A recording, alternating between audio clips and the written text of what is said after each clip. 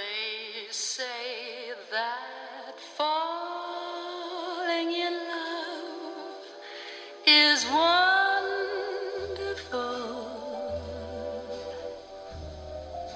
It's wonderful. So they say.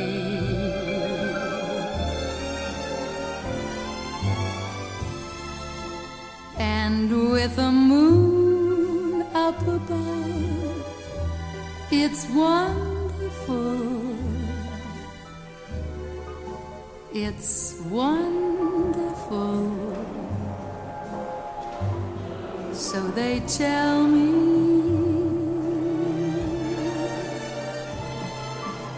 I can't recall who said it. I know I've never read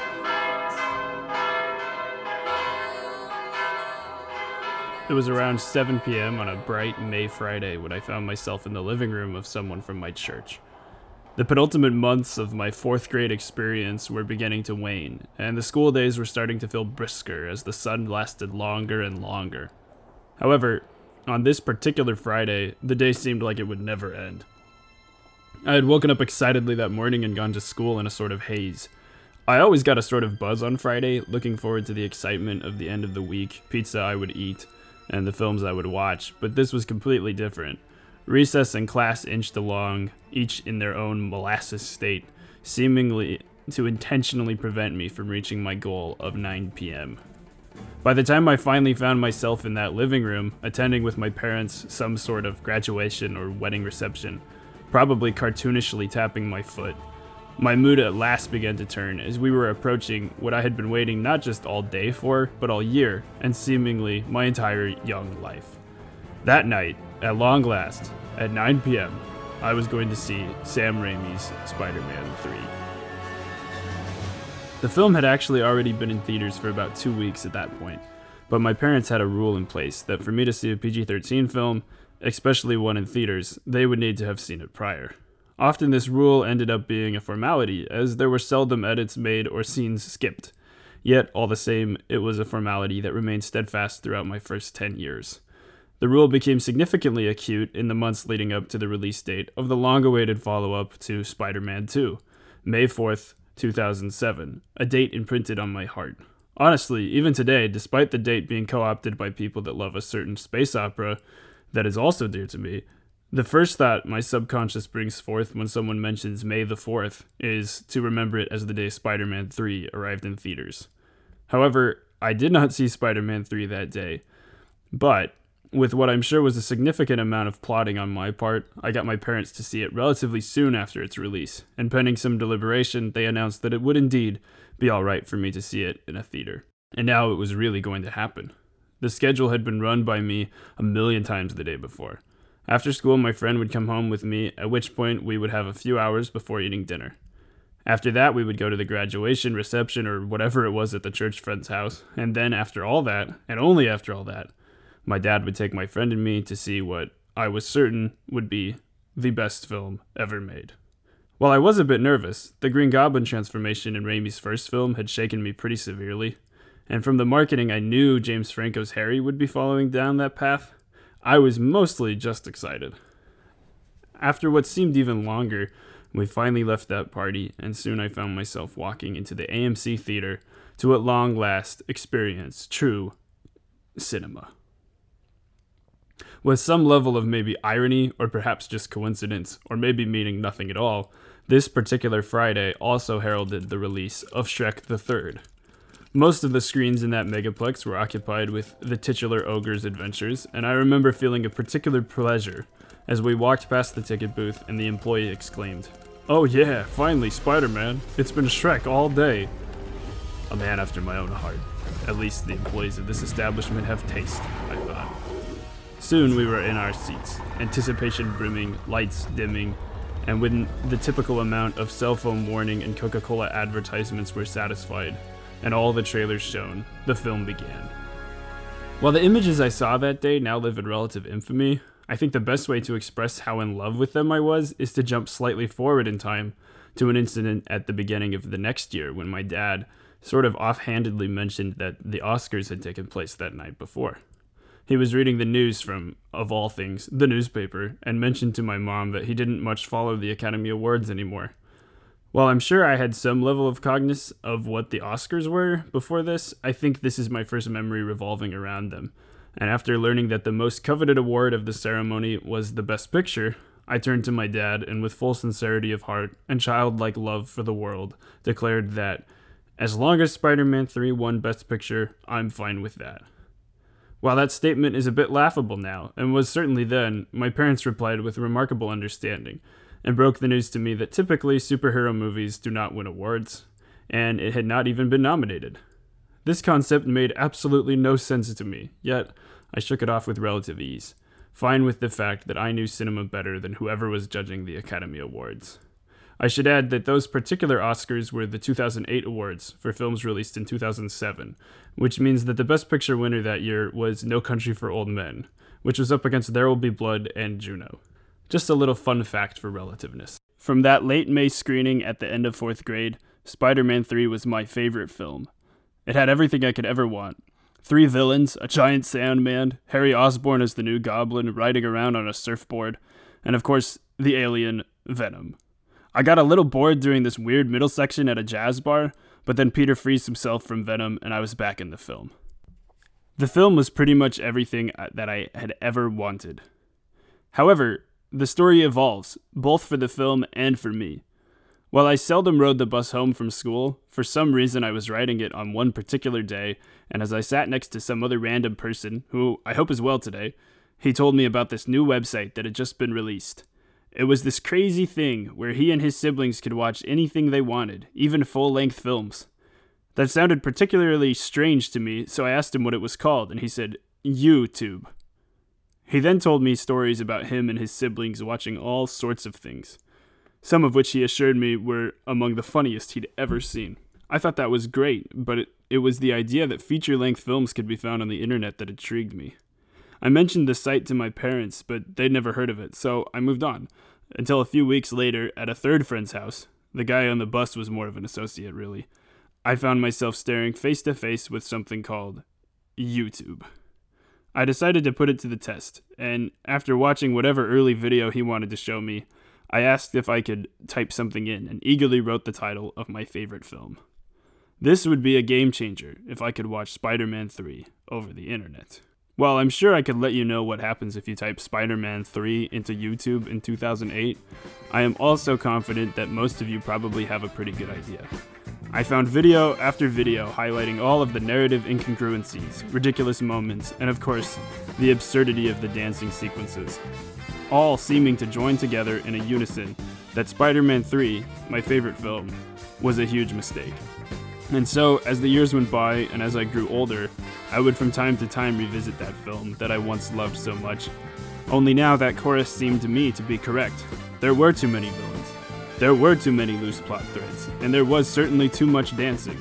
And so I agreed, letting Spider-Man 3 be condemned to its place as an eternal meme, doomed to be known only as the film that killed Raimi's franchise, and mostly as a monumental miscalculation. I couldn't have miscalculated. Now, before I go any further, I want to state that my point here is not to make a case for the power of nostalgia.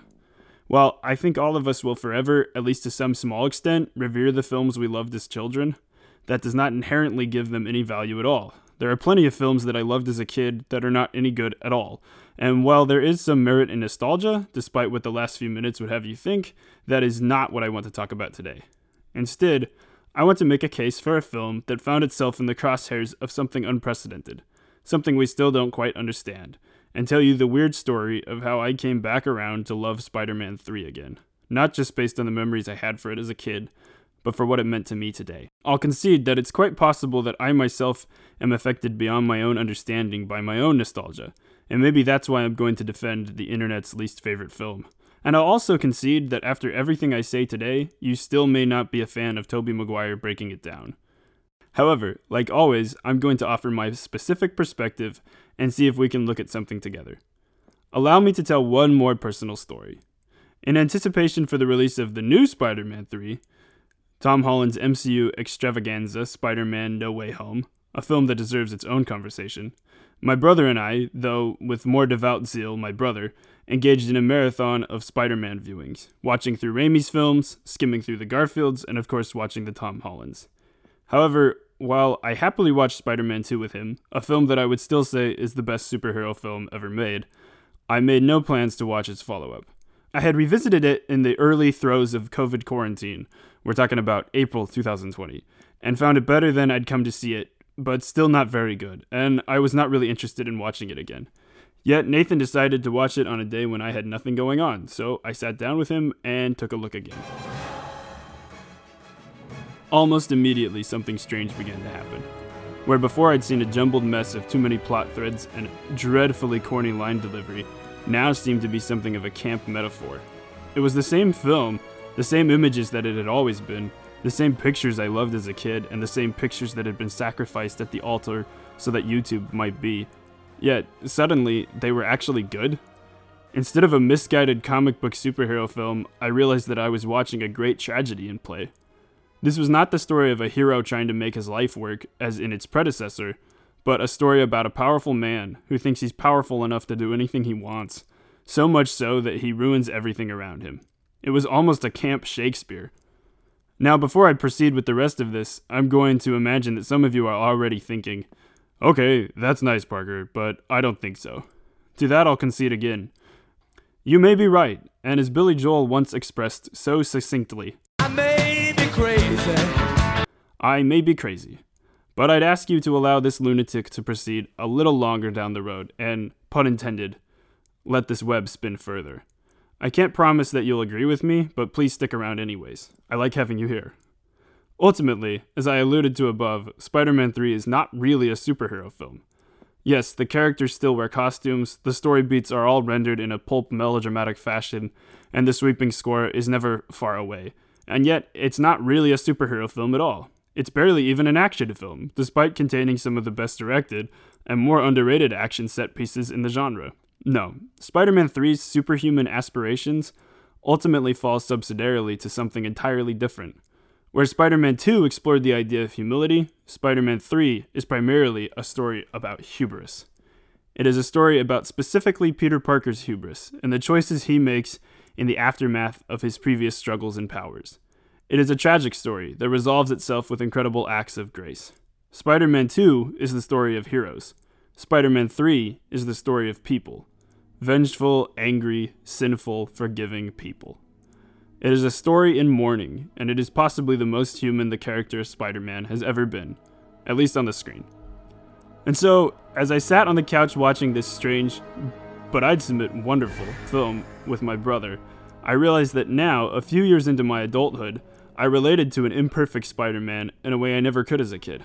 Suddenly, the idea that despite all your best intentions, you will still possibly mess up everything in your entire life felt uncomfortably relevant. This was a Spider-Man I knew. This was a superhero, but more importantly, this was a person. There's a moment almost directly in the middle of the film where I really began to realize that it all actually worked. Peter is laying in his bed, plagued by his own perception of the murder of his uncle, just after discovering Flint Marko, the Sandman, is actually responsible. Up to this point in the film, he's been gradually and slowly hurting everyone around him. He fails to reconcile with Harry and chooses to push it aside when Harry loses his memory. He ignores MJ's problems, instead assuming that he understands everything because of his own time in the public eye, all made worse by his extremely public kiss with Gwen Stacy. And now he has found out that someone else has killed his uncle, someone he met earlier that week. Gradually, Venom rises up onto the bed, and as he lays festering in his own anger, sins and fury he believes to be righteous, it begins to take him over, moving up over his body, molding to his form, and then suddenly, the screen cuts out. And with that cue of the score, he arrives, fully taken over by his own greed. He has become everything he always fought against. But how does he react? What is this? I feel... Wow. This feels good. Now, rather than continue in a scene-by-scene analysis over the rest of the film, I'll instead elect to summarize. As is well known, there are three antagonizing forces in play in Spider-Man 3. Harry Osborn's, quote, new Goblin, the Sandman, and fan favorite Venom. One of the main criticisms of this film is that it poorly characterizes each of these figures, and fails to give them any time. In many ways, this is completely valid, and as adaptations of comic book characters, these characters really do fall short. Especially Venom, someone that I'm sure some feel has been remedied by Tom Hardy's duo of films. However, this is not their function in Spider-Man 3. Rather than working as comic book villains, each of them instead carefully serve their own narrative purpose, building Peter to the point where he arrives fully donning the black suit, ultimately serving as metaphorical manifestations of Peter's own character.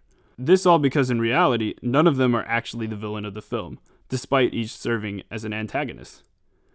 The true villain of the film is Peter himself, his own hubris and belief that he is all-powerful. And so when the Sandman struggles with his family and plagues Peter's perceived memories, it is Peter's drive for revenge and justice, something that he feels he is owed due to the pain he's felt. When Harry attacks him, it is the direct result of the past, the actions that neither Spider-Man or Peter Parker can leave behind. And when Venom overtakes him, it is not as the sentient comic book monster, but a visual metaphorical manifestation of animalistic rage, of hubris and anger, of what Peter has become, the villain. Thus, Spider-Man 3 is not a superhero film, but a tragedy. Yet, it is not fully tragic, as despite the lyrical images of the church sequence, and the moments where he is beaten down by Sandman and Venom, each using their own abilities to kill him, in front of, mind you, those same crowds that ever so loudly express their love of the famed hero, the ultimate resolution of the film is notes of grace and forgiveness. Harry, after getting his face blown up by Peter in a rage-filled attack, chooses to forgive, going to save his friend. Peter, finally, after everything he's done in this film, things that are just as much, if not more so, his fault than the black suits, chooses to forgive the Sandman, realizing that he is just as human as the rest of them. I'm not asking you to forgive me. I just want you to understand. This reaches its peak with MJ in the final images, who is admittedly the least drawn character in the whole trilogy, an issue this film in part remedies, allowing her to be more dynamic than she has been before, though not really to the extent that it's all better. There's still a lot of screaming. But those final images are still resonant.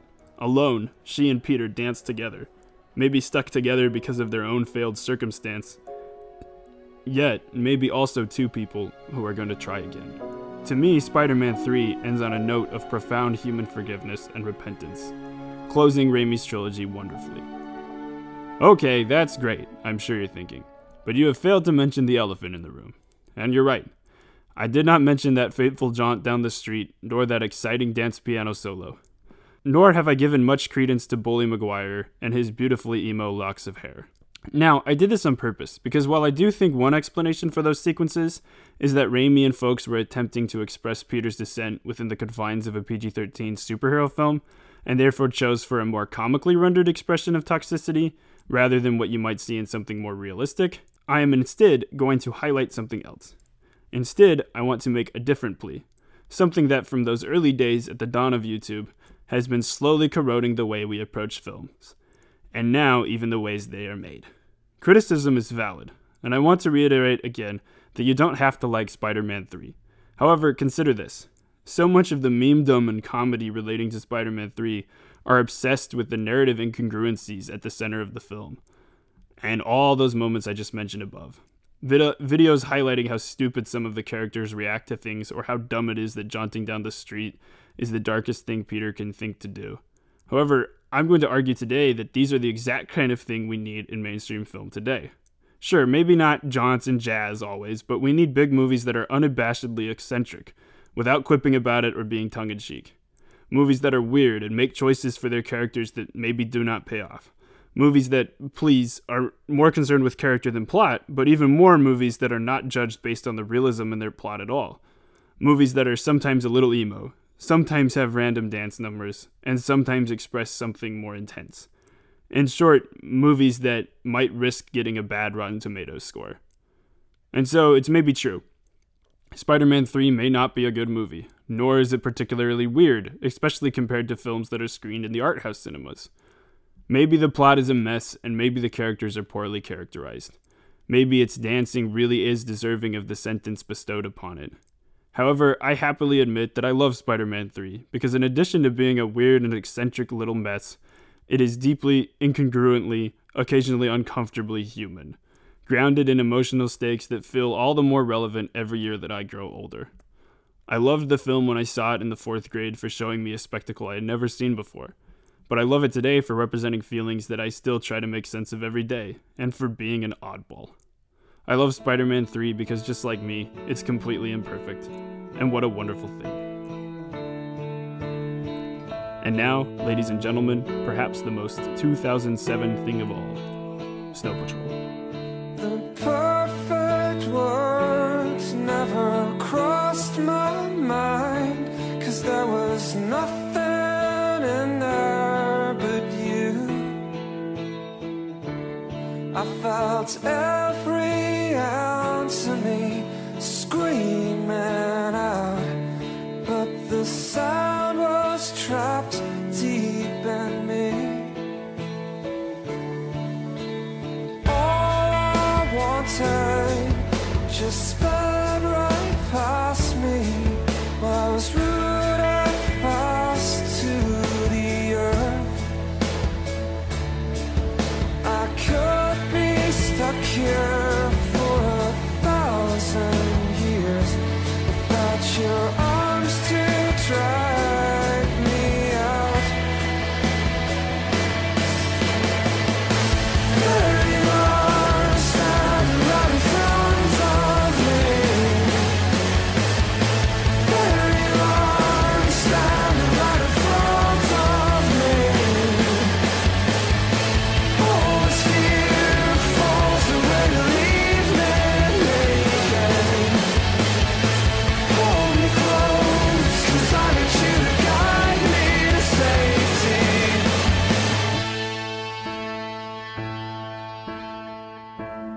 No, I don't wanna wait forever.